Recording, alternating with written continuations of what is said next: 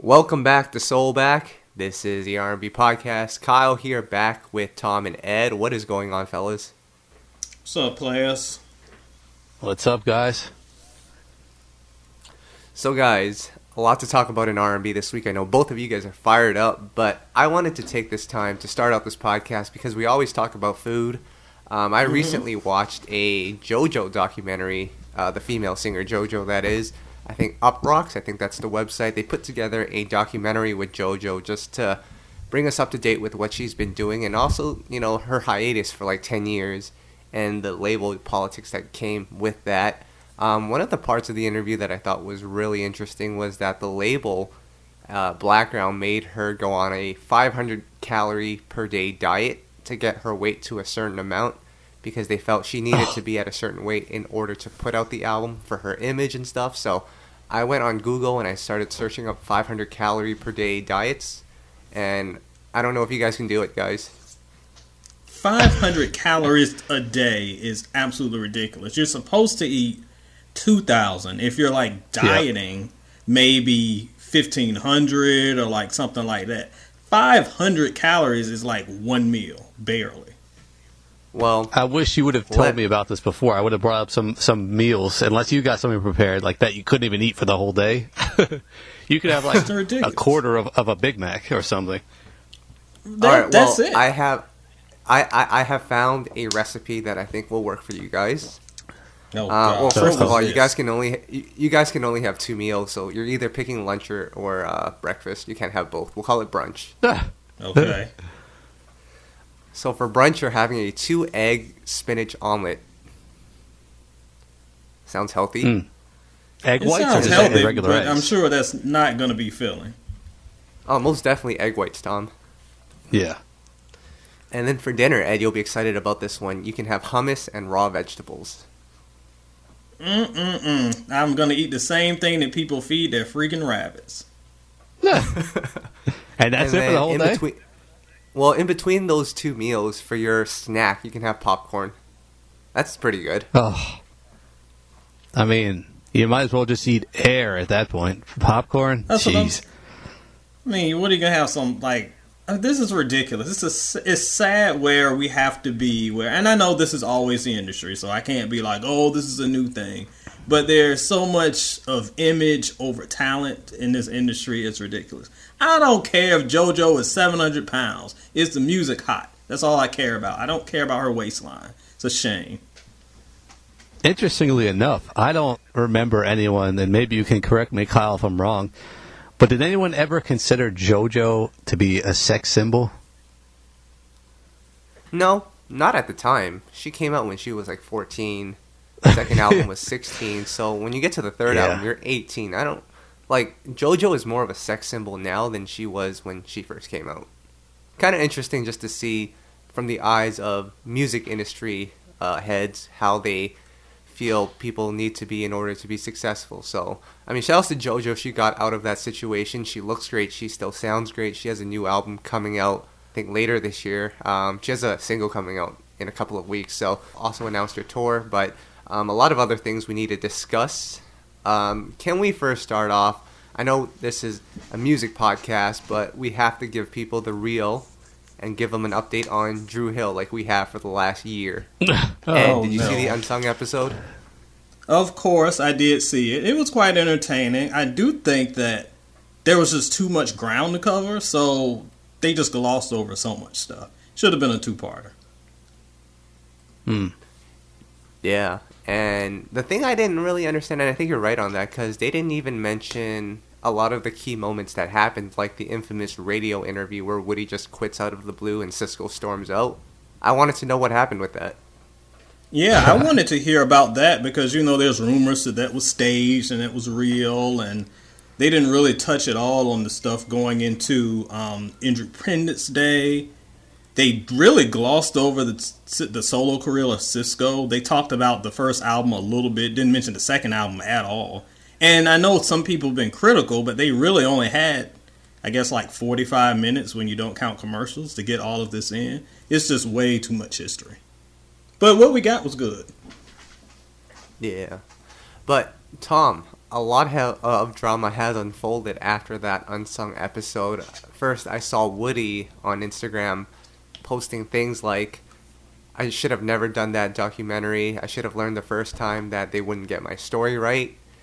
And then Nokio went live on an interview on radio and said that he's no longer a part of the group.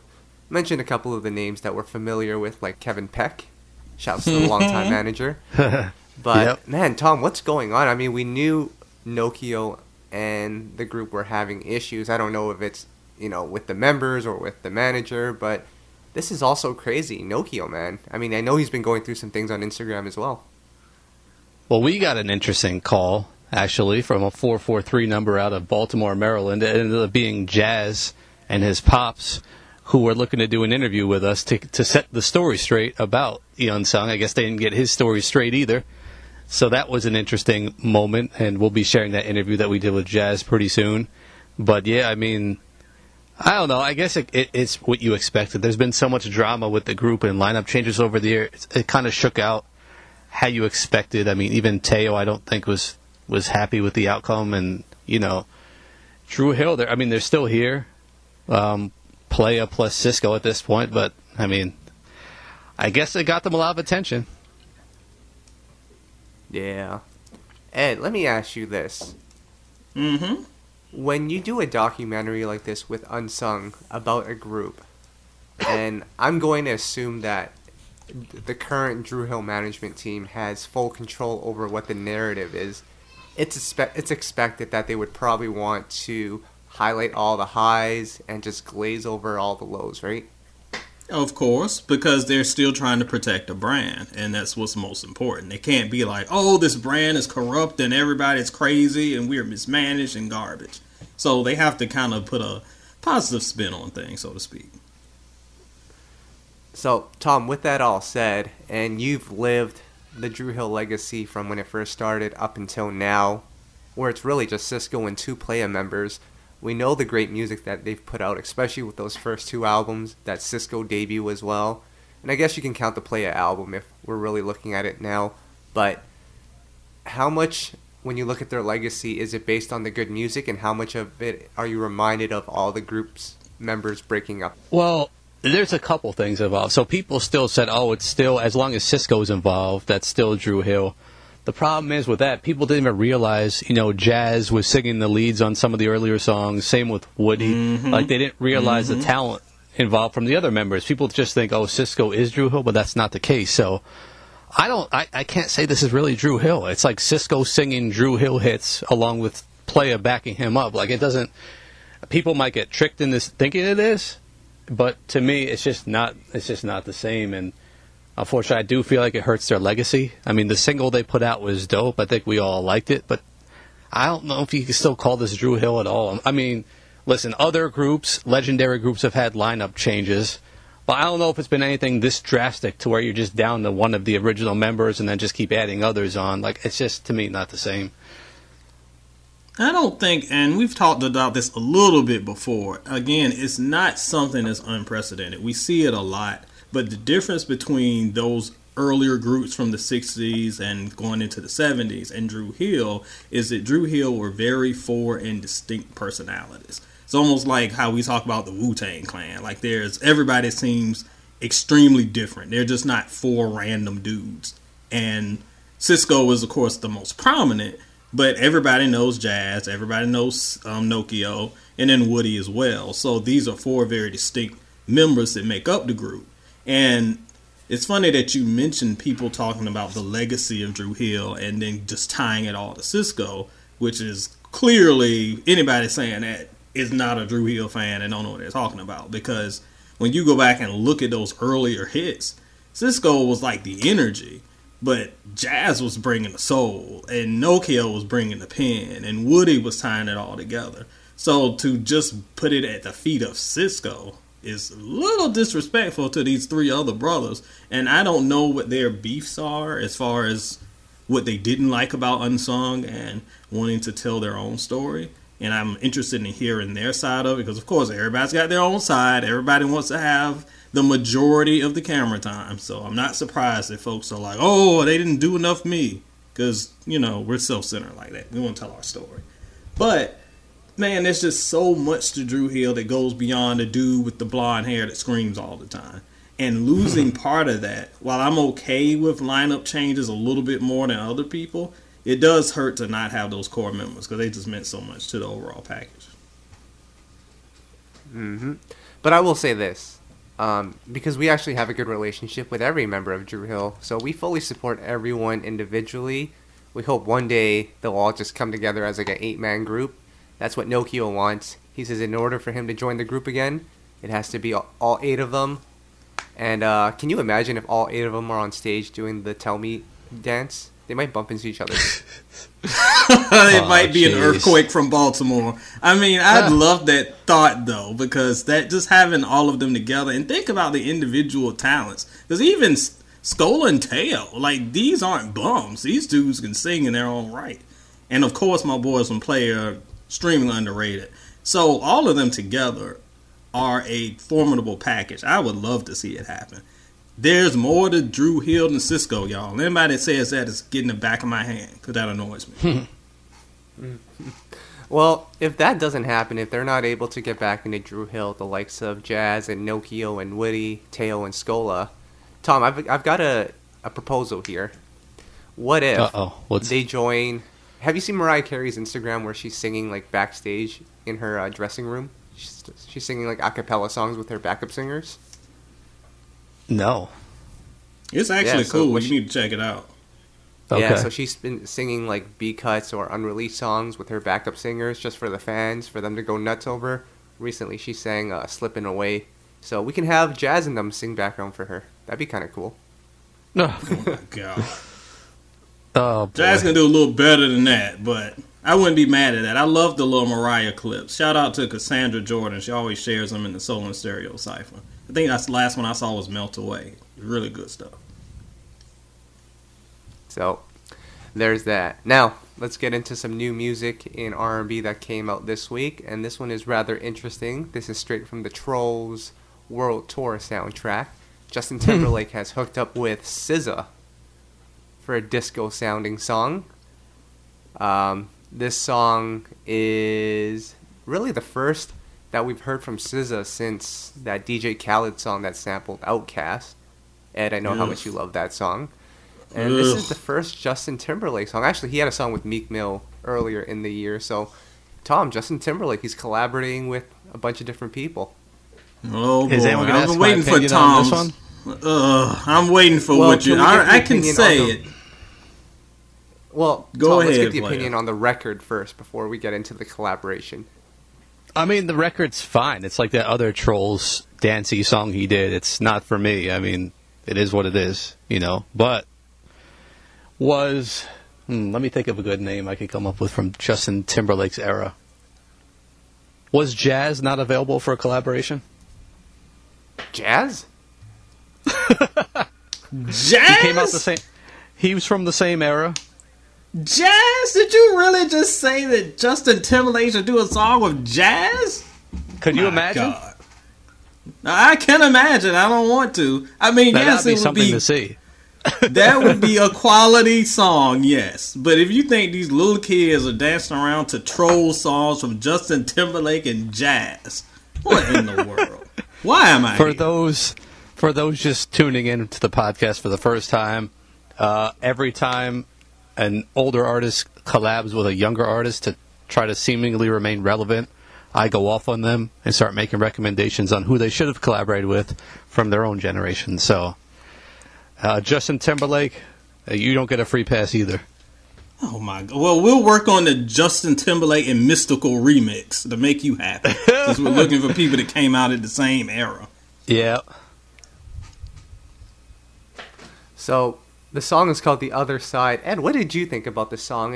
And especially, I know you were a fan of SZA's debut album, and a lot of people have already started deeming that as a classic, and they're waiting on the second one. But what did you think of this collaboration? This is kind of a different sound for SZA.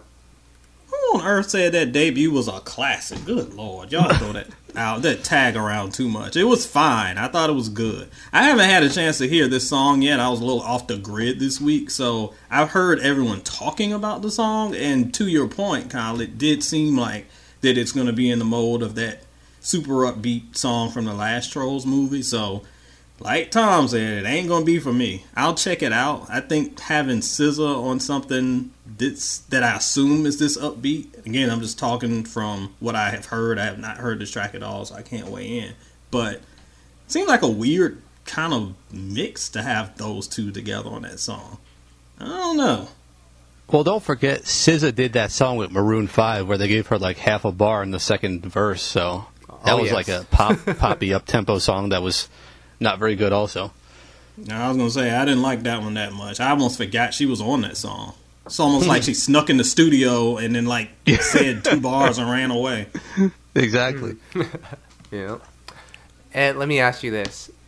Did Summer Walker steal SZA's lane as the quote-unquote mumble-singing female artist? Mumble sing. I will put SZA stuff over Summer Walker's garbage any day of the week. So I think that there might be a little bit of overlap as far as fan bases, a little, but I don't know. I feel like those are two completely different, two different lanes for me. And there's one lane I enjoy, other lane needs to be closed down forever. Somebody needs to shut that interstate down. So there's that. Now, another record that came out, Tom, I know last time you weren't a fan of her song titles. What was it called? Pussy Fairy Tale? On the Way? Oh, God. We didn't post that one. But we posted this new one. God. This one is called Ho, Happiness Over Everything, featuring Hold on. Miguel and... How did that make it onto the website? Could someone explain that? Listen. I was intentionally not going to post that one either. You better talk to Kyle about that, because I'm sure he has something to do with that. Listen, anytime Miguel is on a record, we have to post it. We love Miguel. Now, this song is actually a remake of an old song that Janae made called Ho as well. That one featured Gucci Mane. This one features Future. Miguel was on both. And I feel like it's cool. It's a cool record. And her new album, Chilombo, is set to come out early next month. Her next album. And from what you've heard so far, Ed, what are your thoughts? I know you've had a couple of thoughts about some of those early records. One sounded like a cult ritual anthem, but what are your thoughts here? Well, again, I haven't heard this new one, but I hope it's better than that cult hypnosis stuff that she was dropping earlier. It sounds like some stuff that they play while they get you to drink bleach and slit your wrists. Horrible. But a lot of these songs, player, they just... I know that she has a very rabid fan base that thinks that everything that she does is just like hotness, and she speaks to me so much. But a lot of it just feels like so gratuitous, and not because she's trying to tell a story, but almost for shock value. Like, why you gotta call the song Ho? Like, what? What's the point? It feels like just a way to like get some buzz, get some initial stuff trending. Oh, Ho is trending on Twitter. I gotta click on this. And it's just weird to me. I know that it's part of a marketing strategy in 2020 where we do the most depraved things to get attention. But it's just unnecessary. She's not a bad artist at all. As we were talking earlier this week on Facebook, I think that she has talent, but a lot of her songs to me are just okay. Like, nothing ever gets over the hump to great. Everything's just alright. And a lot of these little parlor tricks that she doesn't really help her case with me. Yeah. Well, I was gonna say, let me share. Like, I don't think Janae has a bad album, so I think this one will probably be fine as well.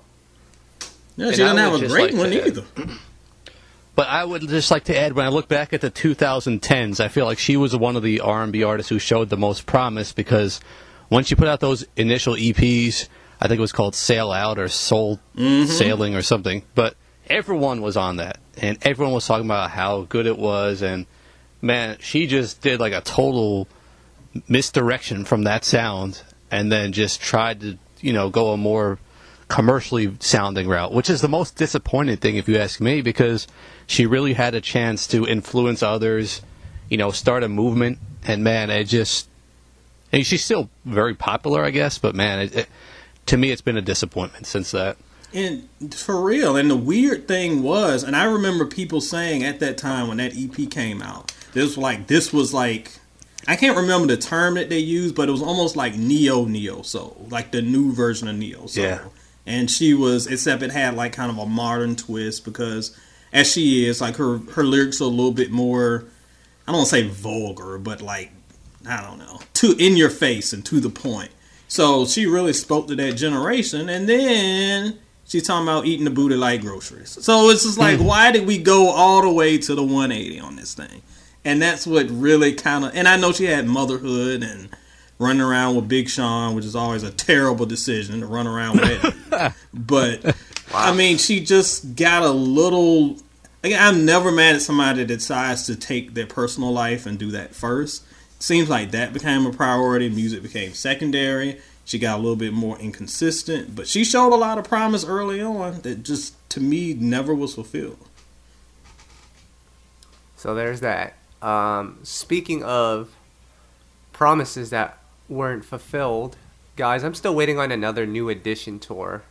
Not a BBD tour, not a... And don't forget Heads of State. Heads of State was yes, another Heads of iteration. State, too. That's correct. Yep. And it doesn't look like there's going to be a New Edition tour coming anytime soon because Johnny and Ralph are set to release a joint record together. Tom, can you fill us in? Well, let's clarify. Initially, I thought the press release did state that. Digging a little further, I got called from the label just to clarify. They signed on to do a joint single at first, and which will be on Ralph's album on this label. Johnny is still promoting his Game Changer 2. He's not signed on with a new label to do a new album. So Ralph Tresvant has a new album coming out, and Johnny Gill will be featured on the first single. So that's coming, I think they said, in the spring. So watch out for that. Are people in demand for a new Ralph album? I feel like no one ever asked for a Ralph album. Ralph is always a weird, and I can speak because I saw this like kind of transition in his it's been 15 years since his last one. It's kind of in my weird opinion, based on the excitement we saw on when we posted this. I'd say yes. So Ed, I mean, what do you think? What do you think about his solo albums? Would you even consider that we're ready for a new one? For a new solo joint? Yeah.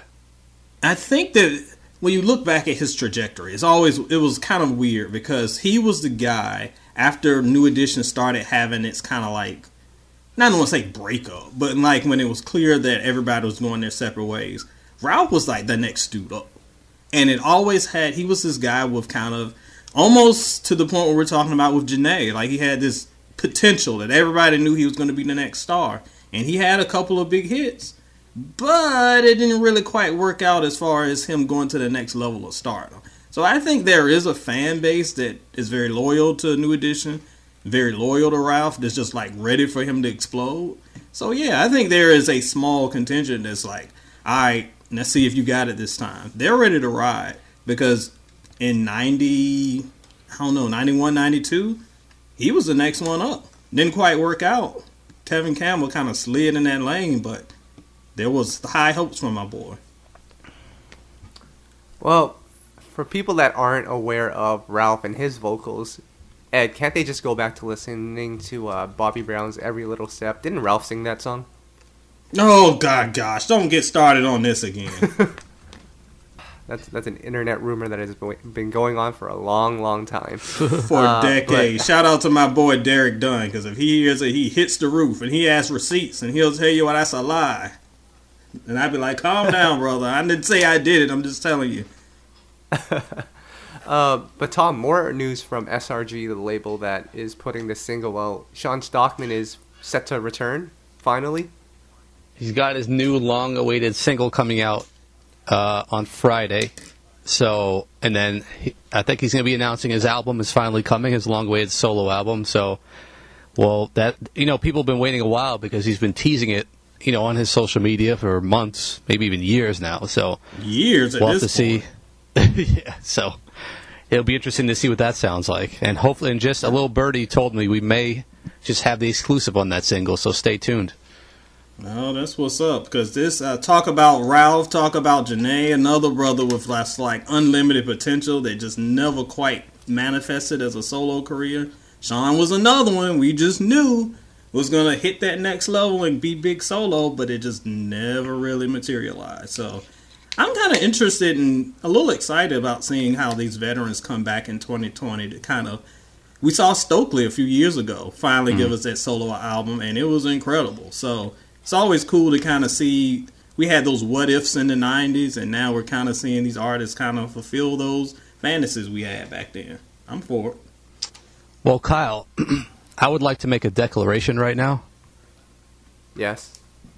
I think every single R&B artist should boycott putting out a new album or new music until Tevin Campbell releases something new.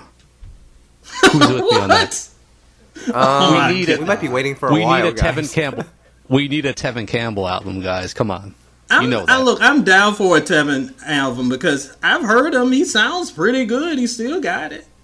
Mm-hmm. Give me some Tevin. Yeah, but I'm not going to put. I'm not going to put the whole genre on pause for Tevin Campbell. Sorry, I'm not Don't doing worry. that. I'm going to get the petition started. We'll get like thousands of signatures. We'll get that going. Well, yeah, the genre's already halfway on pause as it is, so we ain't missing much. Let Tevin do it. Yeah, but can you imagine if Tevin Campbell comes back and there's like a T-Pain record, a Quavo record, and a Future record? You guys are going to regret that ever came out.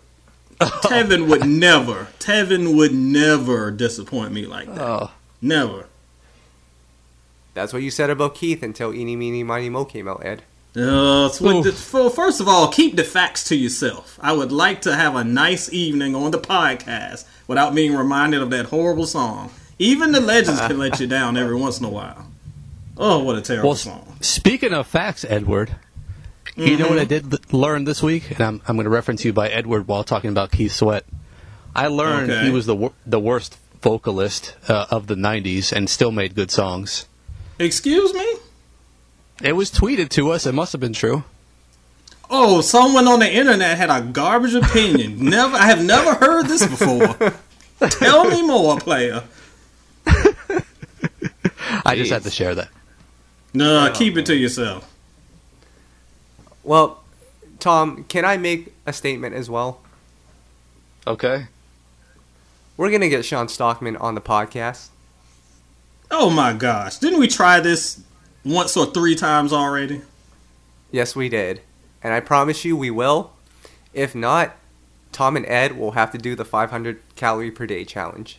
Oh, jeez. Well, I'm already 155 pounds. Still not good enough for Black Round.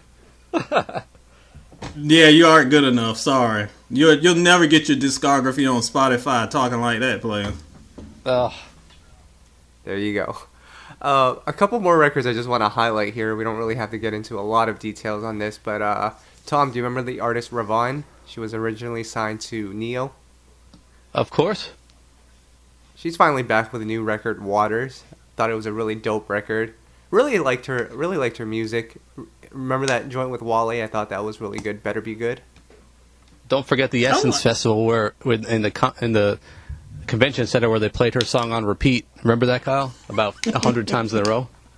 Yeah, so I think she was doing like a speech or something at the Essence Convention Center. A speech? And that's what, was it a speech? I don't know what it was. Signing. An interview. Autograph I guess signing. It was an interview. It was an autograph signing. And then they played her song Best Friend, which is actually a really good song, but they played it like 100 times straight. I don't care what songs are going on, you can't play it 100 times straight.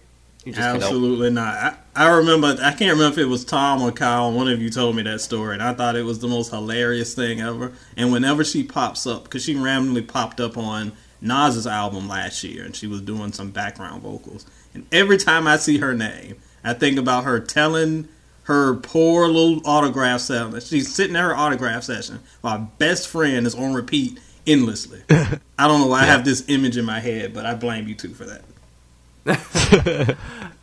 And then, Tom, Jade Nova dropped a new album. I know you're a fan of Jade. She's actually pretty dope, and she's got a movement going on her own. I didn't realize she had a celebrity following online, but we'll get the album on the site. She's actually one most people don't know. Ed, do you know about her? I know about her. I did not know she had a new project out this week, though. Yep, came out on Friday. Oh, album is called Stages. Go stream that now. Are you ready for some hard-hitting questions? Well, hold everything. Isn't this the podcast where we're supposed to talk about Young Ma and P.J. Morton? Those are the hard-hitting questions, Tom. You're spoiling it for Okay, people. good. I've been waiting for 30 minutes, Kyle. Let's get it going. Oh, you don't know. You don't want me to wait for this because we're gonna lose some sponsors after this. And don't forget to talk about Tank too. All right. Somehow I will remind you of that. If you forget, I will happily remind you of that. Calm down. This is my segment. I am the host. All right. I have these questions. All right. You guys need to calm down before you guys start eating raw vegetables and hummus. Let's go. We're like some rabid wolves over here. Let's start out with this one. Hard-hitting questions. I spoke to Mike from 112 recently just to find out what's going on with them because I haven't heard from them. The last time I heard, Slim was going off on everyone on Instagram because they were asking who the backup dancers were. But I spoke to Mike and I asked him what's going on with the music. They dropped the record Tonight last year, and it's kind of been quiet since then. So I asked what's going on. Mike says we had a lot recorded, but it sounded too much like the 112 of old. I know the fans won't accept that because there's 2 members missing, so we've gone back in the studio to make some more music that doesn't sound like the old school 112. It's a new sound, and I think it's great. Tom and Ed, what does this mean for 112? And before you guys even answer that, as a 112 diehard fan, do you want the old sound or do you want a new sound because it's just 2 members now? Ed, can I go first? You go first. See, this is what I've been talking about, in conversations with our readers on social media. Artists are getting confused because they don't even know what to put out. They're thinking, I want to be commercially relevant, I want to stay popular. The problem is people are hating on artists, and we always talk about this. If they don't put out a hit on radio, they're washed up.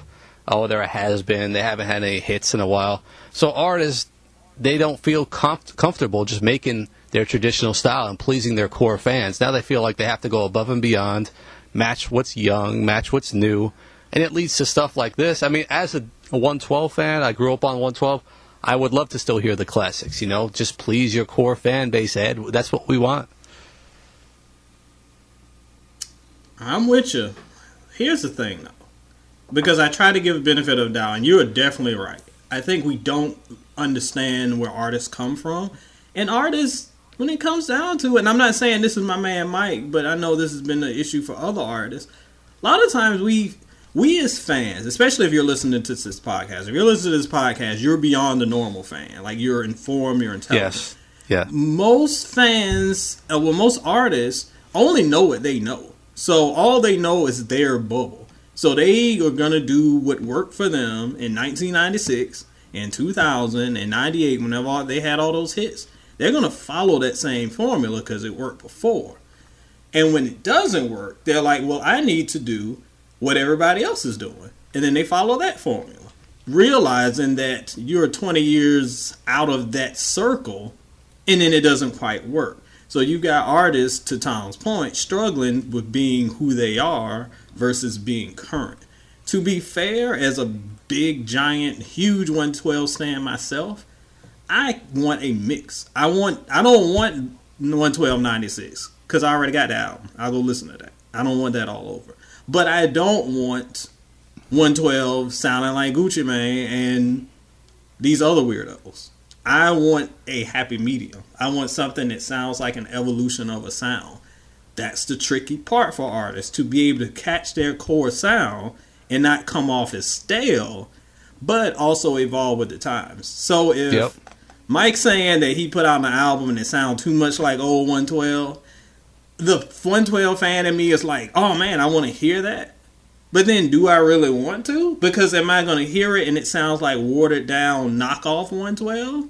Or do I want something that sounds similar that moves forward? I think at the end of the day, that's what I really want. Even though nostalgia tells me I want straight up old stuff. I see where they're coming from, and it's not an easy kind of line to balance on. Yeah, I agree, Ed. I mean, Kyle, there's producers out there making a progressive sound that would fit. Like, I love what K Trinada's doing. It's electronic, but it has some more traditional elements. Like, there's producers they could link up with to make them not sound trendy, but progressive sound. So Kyle, I mean, what are your thoughts on the whole thing? I mean, like Ed said, this is a very tough spot for 112 to be in. You just really hope that the music, if it is trendy, that it's at least good. That it at least is quality. I felt like their record that they put out last year, Tonight, it wasn't necessarily a bad record. I mean, it was a little trendy, and it did make me realize that 112 without Duran and Q, there is a difference there, but it's tough. Like, I want to hear the ballads. Their last album had some of that. I wouldn't say it was my favorite 112 album, but it sort of still had those elements. Had a little bit of trendiness, but nothing that was crazy. Right. It's a tough one, because then I think back to like when New Edition split and BBD went to do their own thing. Ed, is there anyone out there that likes New Edition but didn't like Belle Biv DeVoe's album? Kind of me.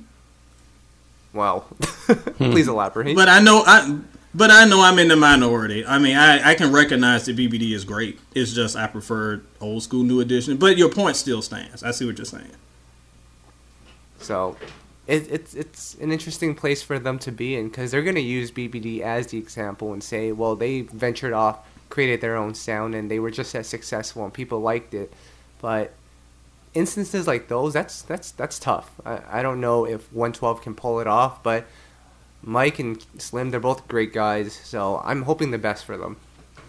Yeah, and to that BBD point, the other thing that helped them is that they totally rebranded. So you're looking at what New Edition was in the late 80s and what BBD was in the early 90s. It's kind of like a whole different sound. It went from kind of like the almost, I don't say choir boys, but they had on the suits and they were like trying to sweet talk the girls. Then they went to the Players in the early 90s, like all about the girls and partying. So it was a drastically different sound.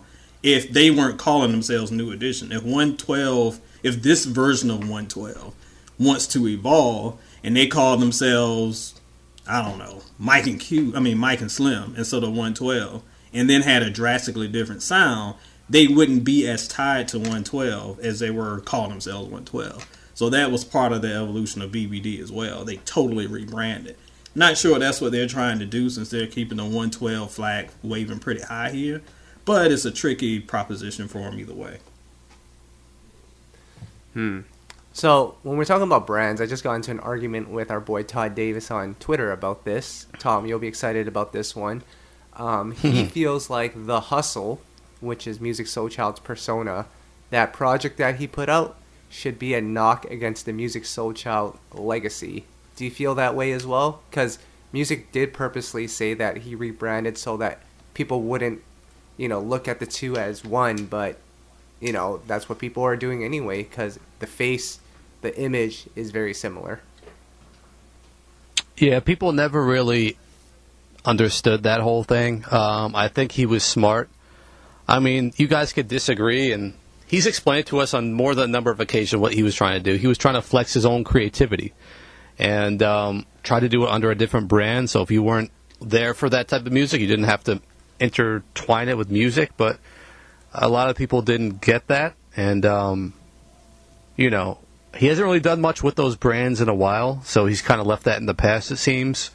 I did really like the Purple Wonder Love, project he did. That was cool, but I actually could see why people would feel that way. I mean, it was a hard concept to really grasp. I mean, no one's really... I mean, Ed, correct me if I'm wrong, no one really has... Maybe someone's done something like that, but not really. I don't know. I'm sure there's somebody, I'm blanking right now, and I'm sure somebody's going to hit me up on Twitter and tell me about the 15 artists who have done it that I'm blanking right now on. But it's funny that you mentioned it, Kyle, because Tom and I will be talking about this very subject pretty soon on Soul and Stereo. Yep. We got a head-to-head on music coming up. But to your point, I don't know. I think that to me, I don't really see a lot of fans kind of conflating the two. The Hustle just seemed to be like this thing that happened one time that we all forget about. It's like this bad dream. It's like, oh, that was a terrible thing, and we forgot it. But I don't see that tied at all to Musiq's legacy. It's just a side project that he did, that he distinctly branded as something separate, and it didn't really work. But again, I always am here for artists to try to flex their creativity and try to do different things, because you never know. Sometimes it works. Sometimes you hit on something. Sometimes it doesn't quite work out. But it was kind of smart to not brand it as a music album, because that way it doesn't fall under the radar. I don't know. I just feel like it was an anomaly. I don't think it affects his legacy. Not that much. And I'll just say, Kyle, if you look up The Hustle on YouTube, he doesn't really have a ton of views. So it's quite possible a lot of people never even knew what was going on with that. So, I mean, that's just another thing to consider as well. And there's that. Are we ready to talk about Young M.A.? Oh my God. Yes. I'm always ready for this, player. I'm fired up. Did you guys see the tweet that she put out? Of course. But break it down for those who may have not. Music don't feel the same because we barely have R&B. R&B brung that balance to music. Now everything is leaning one way, shakes my head. And so it gets played out quick. We need R&B for the balance. No cap. Now, my thoughts are this. Because we always talk about this on the podcast, so I don't want to regurgitate or reiterate anything that we've already said in terms of R&B not being in the mainstream. People need to look deeper.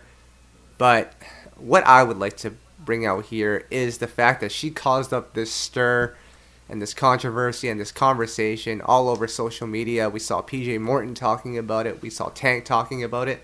I want to hear you guys talking about it. But my whole thing is this. This reminds me so much of when Jacquees claimed that he was the king of R&B like 2 years ago. It pissed off everyone on the internet for about a week. And then it was just business as usual. We were just trapping again, auto-tuning again. So, man, I'm tired of this. I'm tired of it because none of y'all, and I'm talking about all of y'all, nobody puts their money where their mouth is. Like, we always holler with the Jacquees situation, for example. I remember for like 48 hours, everyone was sharing their favorite R&B artists of the past and celebrating the music and blah, blah, blah. And then once we had a new trending topic, we were off of that and back to pretending that Future is the best R&B artist of the 2000s. Like, we have absolutely no, our memories are just so short term with this. There's no consistency. That's why I never take anything on the internet with any type of, nothing but a grain of salt, because there's no consistency behind anything. We talk because it's hot at the moment and there's no substance behind it. I'm not even mad at Young M.A.'s comments on the surface, because it's clearly someone who's talking. Again, we like to think that artists are as knowledgeable about music as we are. That ain't true. They're knowledgeable about their music, but nothing else. So obviously, Young M.A. ain't paying attention to what's going on in R&B. But to pretend that nobody's out here doing it just because it's not on your radio is extremely short-sighted. Like I said on Twitter, I don't want to hear the excuse of, oh, well, I know it's out there, but I shouldn't have to work for it. You know what y'all work for? Every raggedy meme, every SpongeBob meme, every time you want to throw somebody under the bus and cancel somebody, you can dig up a Trump tweet from 2013 with absolutely no problem, player. But you can't take a second to click on a Snow Allegra link? Get out of here. It's laziness. You want it. If this was 2000, yes, the great hits would be served to you on a platter. Doesn't work like that because it's a totally different industry. But to discount all of the artists out here that are doing great, great things and saying, well, I don't see it because you ain't looking, how disrespectful is that? And I know I'm preaching to the choir because everybody here knows the good music. You know where to find it. You just go to either Soul and Stereo or You Know I Got Soul. It's right there for you. So there's no excuse. But for the normal person just to be like, well, I just wanted it. You didn't have to do that in 1991. Well, there's a lot of things you didn't have to do in 1991. You got to do now. So that's life. Get over it. Stop disrespecting the artists that are doing great work out here. Tom, I'm going to throw a couple of names for you guys. But Tom, I want to start off. PJ Morton replied to that tweet, listed out some of his favorite singers, and you replied to it, and you stirred up some stuff there. Listen, I was so happy that PJ Morton finally spoke up. I've been begging for him to become more of a vocal ambassador of R&B, especially as someone who's had some of the best music we've heard in years. One of the hardest working. Keeps putting out albums. Has won Grammys for his work. I've been begging for him to speak up, and he did. And I was excited to see that until I saw him list names of artists who he felt were doing good music. Now, I have nothing wrong with the names he listed, guys, but PJ, man, I'm sorry, but you failed, and I called you out on it because I had to. I mean, it looks like this was either a sponsored list of artists, from major labels who paid you to post their names, because you didn't name any 90s artists besides Rashawn Patterson. I mean, come on. Where are all the other great 90s artists who are still making great music, PJ? Do you not? So the point he was trying to make was you're just not looking for it. You're just not trying to find it. It's still out there, the good music. Well, I don't even know if he's looking for it himself or trying to find it. That's the way I was left with reading this. I'm mad, guys. Well, I didn't see the list in full. I saw his comment, and I know he tagged like 50 million people, and I saw Summer Walker and then stopped reading. So I don't know who was or was not tagged. But I will give him this benefit. I don't know if it was true, because, again, we have not talked to him, and maybe this is it. I wondered if, because PJ is PJ knows stuff. He is very informative when it comes to music. So maybe he was just naming artists who had put out stuff recently, like in the past 12 months, and maybe that's why Rasai got the shout out and Tamia didn't. I don't know, but I'm trying to give him the benefit of the doubt there, and maybe that's why. But again, I ain't see the full list, so maybe that was definitely he was just short-sighted. I mean, I'll reiterate, he didn't name necessarily bad artists. Like, they're all pretty good who he named. It's just that there was Summer a lot Walker, more. Excuse me. I mean, Eric Bellinger was on the list, which was kind of odd. Six Lack, Brent Faiyaz. I mean, it got kind of weird. Tank, out of all people, was on this list. I mean, wait, Tom. Tom. Yeah. Did Kevin Ross make the list? No, Kevin Ross is not on there. That's Tank sad made the list, and which to me, come on, PJ, how are you gonna name Tank? I mean, that to me. And we have this love-hate relationship with Tank, but that, to me, loses all credibility for this list when you name Tank for the music he's currently making. Tank doesn't make sense at all when you're thinking about, because he is the antithesis of what this post was about. So it doesn't make sense that he was named either. I don't know. I can't speak for him. I'm glad that he spoke up as to what you said, because he's a young artist that has the ear of listeners, and he's out here winning Grammys and excelling at his craft, and his music's good. I didn't see the list, so I can't nitpick, but I am giving him props for at least speaking up. He gets that much love at least. Kyle, you know what's funny about this list? He didn't even name JoJo, and that's who helped him win his Grammy recently. Really? That's pretty funny to me. That's weird. Well, yep. That's sad. I'm just saying, it's kind of, that's why I called him out for this list. I mean, come on.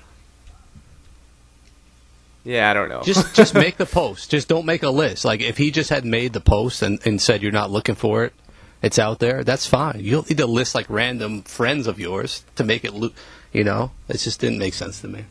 And you may have hit it right there. He may was just shouting out his friends. It could have been just that deep. And that's what he was trying to put on. You tag them, you network with them, and then you hope to collaborate with Summer Walker one day. I love it. Oh, God. Well, Tom, you said the magic word earlier, so I guess we'll have to go there. I know. Calm down.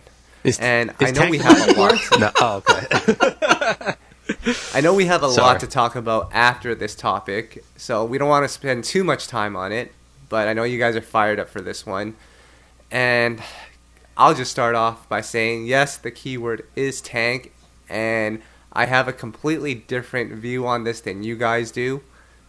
As you are aware, I am extremely ecstatic that the General has returned to R&B. The man who gave us Sex, Love, and Pain is back. He's bringing it back to the basics. He announced it on his Instagram page. And guys, I'm ready. I'm ready for more Please Don't Goes. Maybe I Deserves. You're My Star. Man, I understand what he had to do to get to this point. But guys, I'm ready. What are your thoughts of Tank returning to R&B? Well, maybe you deserve to have a better role model. You keep talking about, oh, Tank is bank. Where's the quality? Has he given you anything but some shallow tweets? I don't know, Kyle. I think he's been saving it all. Did you guys hear the SLP2 intro? Oh, man. Tank's got it. He's just been doing this for money this whole time. He's ready to return to his roots, guys. It's gonna be one of the best albums we've ever heard. Well, I'll let you expound before I explode. Go ahead, Tom. Explode? Tank. Yes. There's a reason we have this love-hate relationship. I'll let Kyle expound on this, but there's a reason we have a love-hate relationship with Tank, just like we have with Usher. We know it's in there somewhere, right, Kyle? Yeah.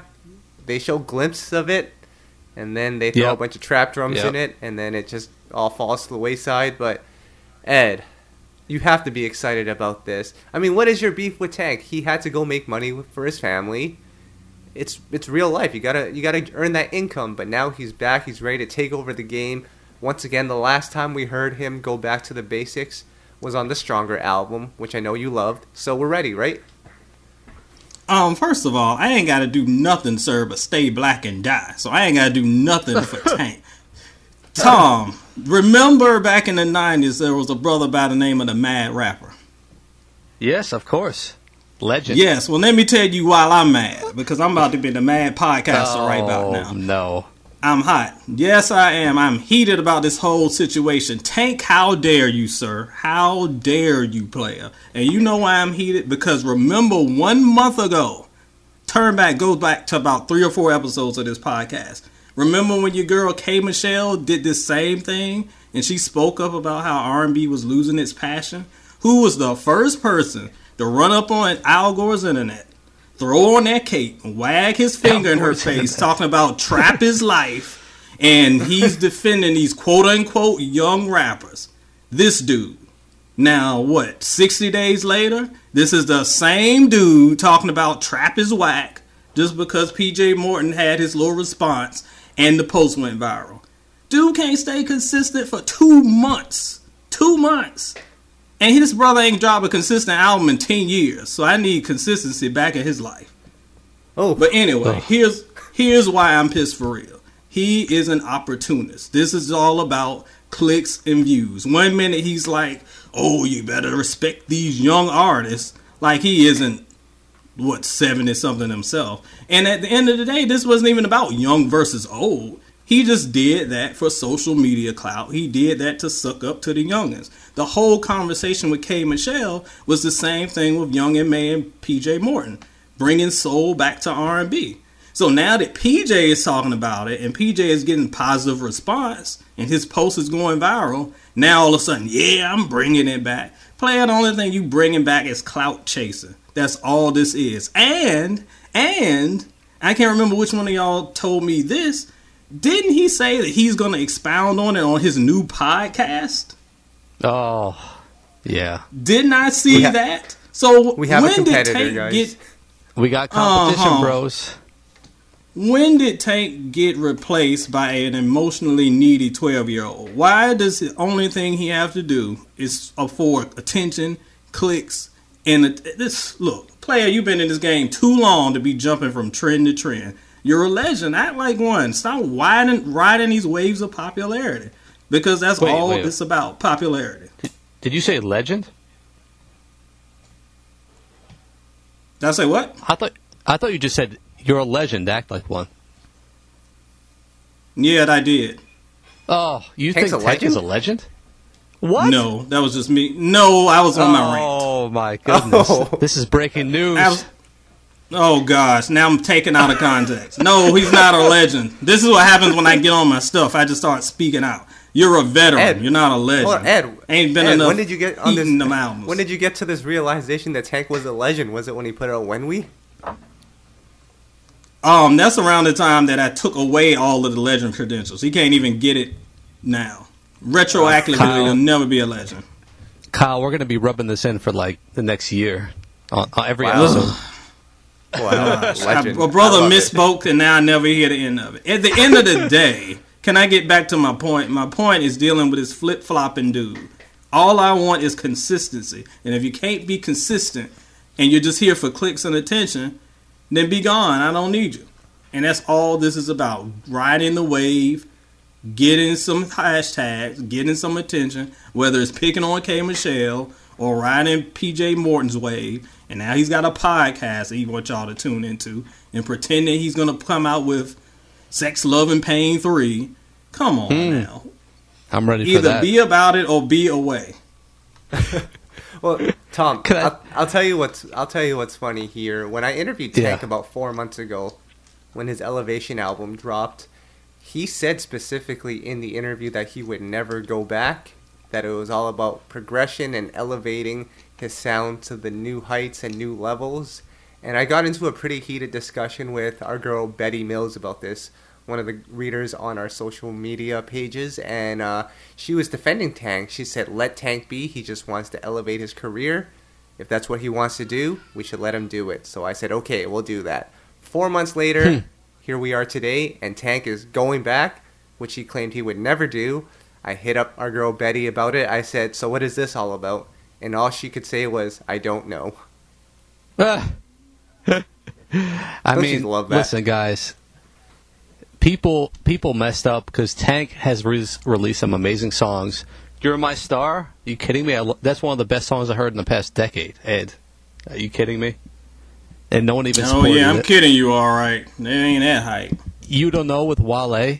That was a huge hit in the making. No one even supported that one. So what is Tank supposed to do? He's got mouths to feed. I don't blame him. Now, coming back to traditional R&B, yeah, he might be in for a rude awakening, guys. I mean, it's not going to, sell, but it really makes you wonder if his last project didn't really do what he was expecting. He's just like throwing his hands up and saying, whatever. No one's going to support me either way. I'll just do what I want to do. Yeah, I can't believe you two are actually buying into this dude's mess. This was 2 months ago. He was talking about, I'll never go back. I'm trapped for life.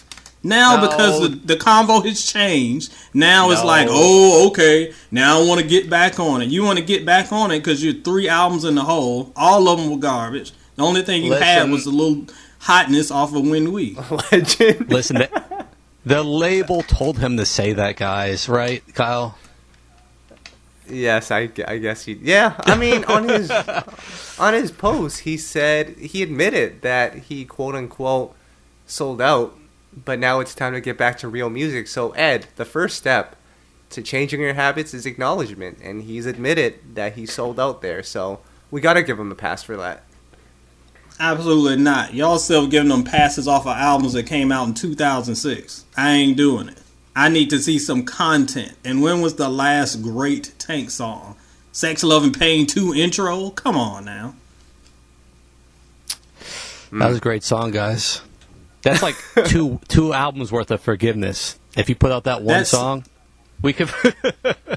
Tom, that song is older than your son. Get over it. It's not happening. Oh. Wow.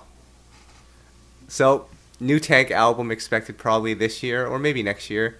And a new Tank podcast set to come out this year or next year as well, featuring Jay Valentine. So that should be fun. I'm sure I won't be invited as a guest on that one. Probably not. But we've got one more hard-hitting question for you guys here. Diddy is set to do Making the Band. And when all of this conversation was going down, Diddy... the man that brought us people like 112, Faith Evans, Total, had a huge part in the early parts of Mary J. Blige, Jodeci. Can't forget about Day 26. Debut is still fire. But Puff said, I got to bring R&B back. We're going to do that with this Kyle, Making the Band. We're going to have one female whatever group. Whatever the question is, the answer is no. Calm down. One female group and one male group. Guys, can Puff bring R&B back with these two groups? No. Again, it's the same thing with Tank. Everybody was all... where was this energy before? Everybody's on this energy all of a sudden in the past month. And they have had decades to bring this energy to the genre. And they were quiet as church mice. Now, all of a sudden, people want to do it. You got to show and prove to me. I don't want to hear about Day 26 that came out a decade ago. And then I have seen no quality R&B from you since. Or talking about dudes that came out in the 90s.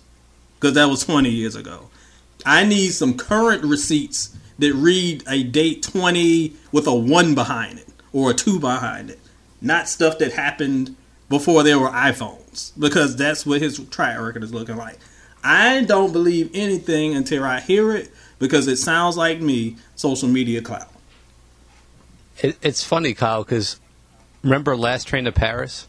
Dirty Money? Yep. I feel like back then, and that was in 2010. We're talking almost 10 years ago. I feel like back then he still had the clout to kind of go his own direction, because that album, in my opinion, didn't sound like anything that was out at the time, and it was pretty cool, to hear that. But at this point where Diddy's at, I don't think he can still, afford to go the direction he wants and people will just follow. Like, he can't just do a sound that's not popular, like traditional R&B, and it's all of a sudden going to become popular. It's not going to... I mean, Kyle, do you agree or disagree? Guys, this is P. Diddy. This is Puff Daddy. This guy is the influencer of influencers. So, do I believe he'll be able to bring R&B back? Absolutely. He has the facilities, the ability, the money. He has it all. Diddy is going to bring R&B back. Now, I will question whether these artists that he's signing will actually get paid. I think that's a whole different story, and hopefully they can stay together for more than one album. But I'm telling you guys, Diddy can do it. If he puts his mind to it, Puff is your guy. I'm telling you guys. Put his mind to it is the operative phrase. Have I seen him put his mind in anything recently other than whatever it is, his umbrella companies and T-shirt companies? I have not seen the commitment to music in a freaking decade, unless you count the greatness that is freaking French Montana. I don't really see his track record being that great. So, absolutely not. I have a right to be skeptical whether it's him, whether it's Raggedy Tank, or anybody else. Show and prove. But wait, hold on, Tom, Ed. Is Sean John clothing line still around? I haven't seen Sean John in forever. Yeah, I think the last time I saw Sean John, "I Need a Girl Part 2" was still out, Tom, on radio. Oh my gosh, I used to love Sean John. I still have a Sean John T-shirt I wear around the house sometimes. I'm about to go on eBay and find one right now. Believe it or not. All right, that's classic right there. Yes, and we can't forget about Sean John. We can't forget about Puff's successful venture with Ciroc. That's like your favorite vodka, Tom. Actually, it is, believe it or not. I mean, you came out here to New York, you had a couple shots of Ciroc. You were never the same again, Kyle. I would see Puff does that to you. But speaking of making the band, this explains a lot. We have a couple more hard-hitting questions here. So with this making the band, Ed, do you think making the band can still work in this era? Oh, I think so, definitely. Look at the biggest shows on TV now, The Voice, and what's the show where people dress up in the Power Ranger monster costumes and you gotta guess who they are? Yes, stuff like that. Yeah. Like, there's definitely a market for reality show / music, and with the legacy that's gone behind making the band and Puff punking these kids out and making them get cheesecake and stuff, people love drama and foolishness. So of course there's a market for it. But again, if we look at the band, the group, the band, and even Day 26, they never really lasted for real. They fell apart too quickly. So just because you get exposure doesn't guarantee a decade-long career. So I think it'll be great for ratings. Will it amount to something as far as a career? His track record is not great. Well, we're on to the Play It Please award now, and this actually coincides with the hard-hitting questions. Quavo is set to be a judge on making the band. P. Diddy is putting together an R&B group. Does this make sense, Tom? He's judging R&B music? I guess so. I mean, I would hope they're going to put him on TV to give a speech on how he helped tear down music in general. Ed? This is Quavo.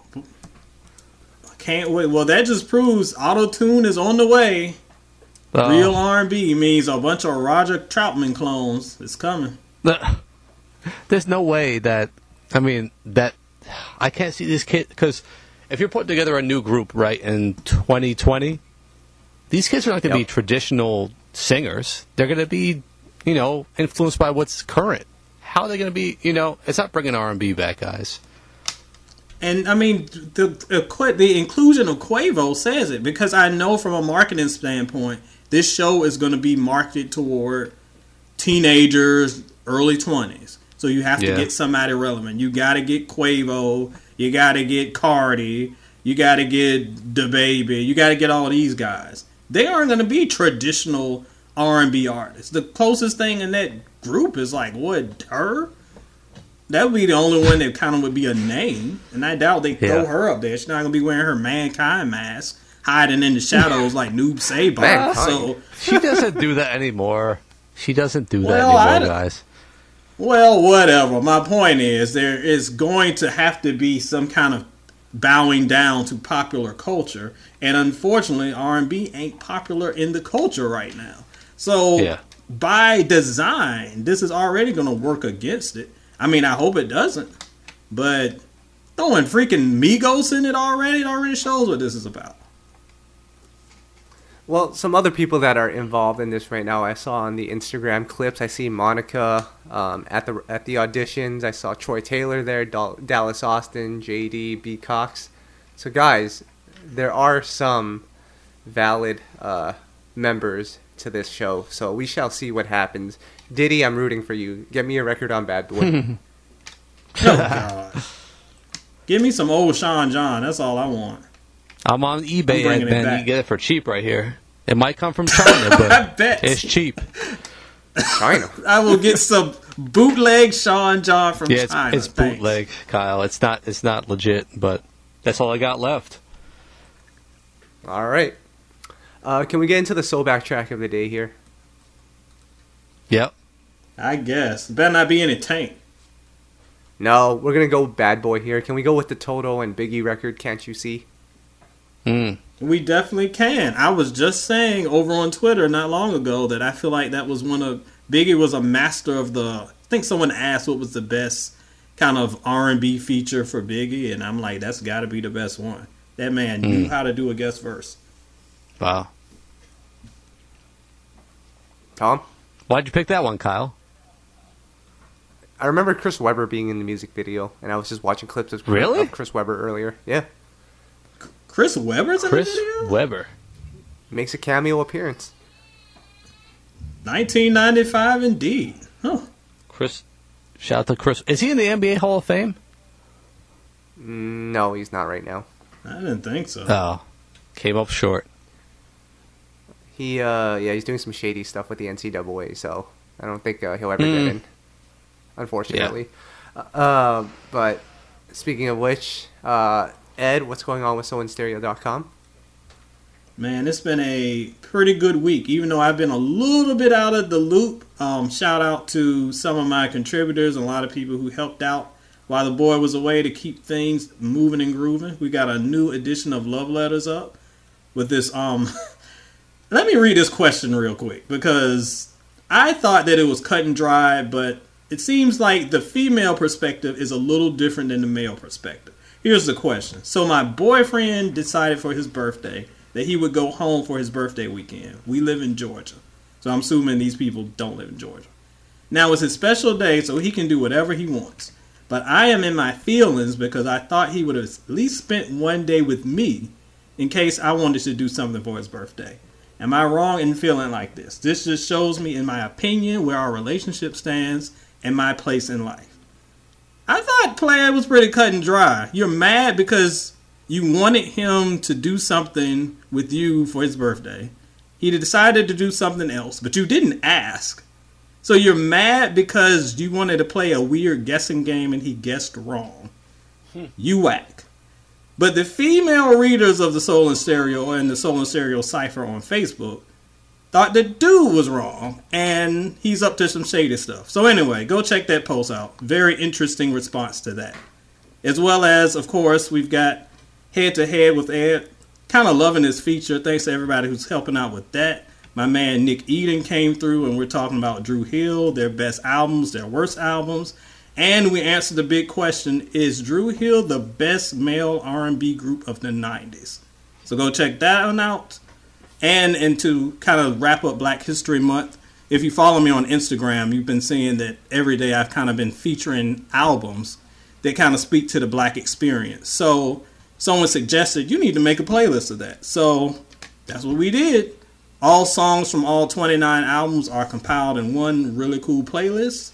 And that's up on Soul and Stereo as well. So, busy week for your boy. Tom, honestly, if it were me and I didn't get invited to this birthday party, I'm just going to stay home and play the X-Men on the arcade. Remember that game? Listen. Me too. Classic, I'm joining you. Listen, you got to pick Colossus if you're playing X-Men the arcade game. But Ed, your stories make me just happy I'm married, man. A happily married man. Otherwise, man, it's tough out there right now. I wouldn't even know what to do. If I wasn't married, I'd just be shut in the house playing X-Men with Kyle because I can't do all this mind reading and game guessing. If you wanted to do something with the man for his birthday, just say, hey, do you want to go to, I don't know. What do people do for dates these days, Tom? I'm married. I don't know. Let's go to the skating rink. Yeah, Pizza Hut. I don't know. Let's go eat greasy pizza. Why say, what do you want to do? I don't know. I want to do this. And then you're mad at him because he didn't guess what you wanted him to do? Y'all weird. Ugh. Tanking women. So weird. Man. Kyle, we got a lot less drama on our site, Kyle. You're just killing it with these interviews. Why don't you talk about some of the ones you did recently? Yeah, I mean, I just interviewed B. Cox recently, got that on the website, and if you haven't actually listened to the audio, I actually only transcribed half of it because the other half of it I wanted to see if people would actually listen to. But B. Cox lists his top 5 favorite R&B producers, and we had a full-on discussion on that, so that was kind of dope. And then the cool part about that interview, of course, he talks about the new Usher album, but one of the things was he worked on a record for Ella Mai's debut album, the song Dangerous, and Ella Mai specifically asked for a song that sounded like a Day 26 record. So, really? Guys, yeah, so even though she might not know 3 Aretha Franklin songs, she knows Day 26 music. She's in the R&B Hall of Fame. We should never mention her again on this podcast just for that one reason itself.